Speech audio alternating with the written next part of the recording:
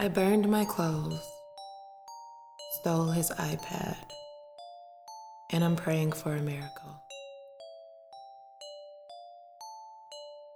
This is not what I planned.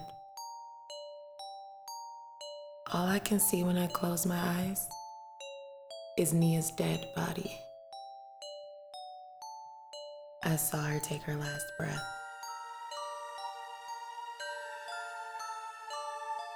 I saw the blood flowing out of her neck with a knife still in her back.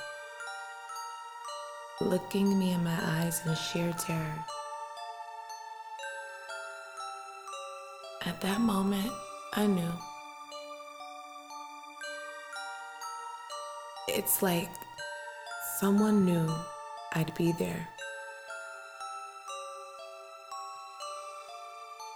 And they wanted this to be my warning.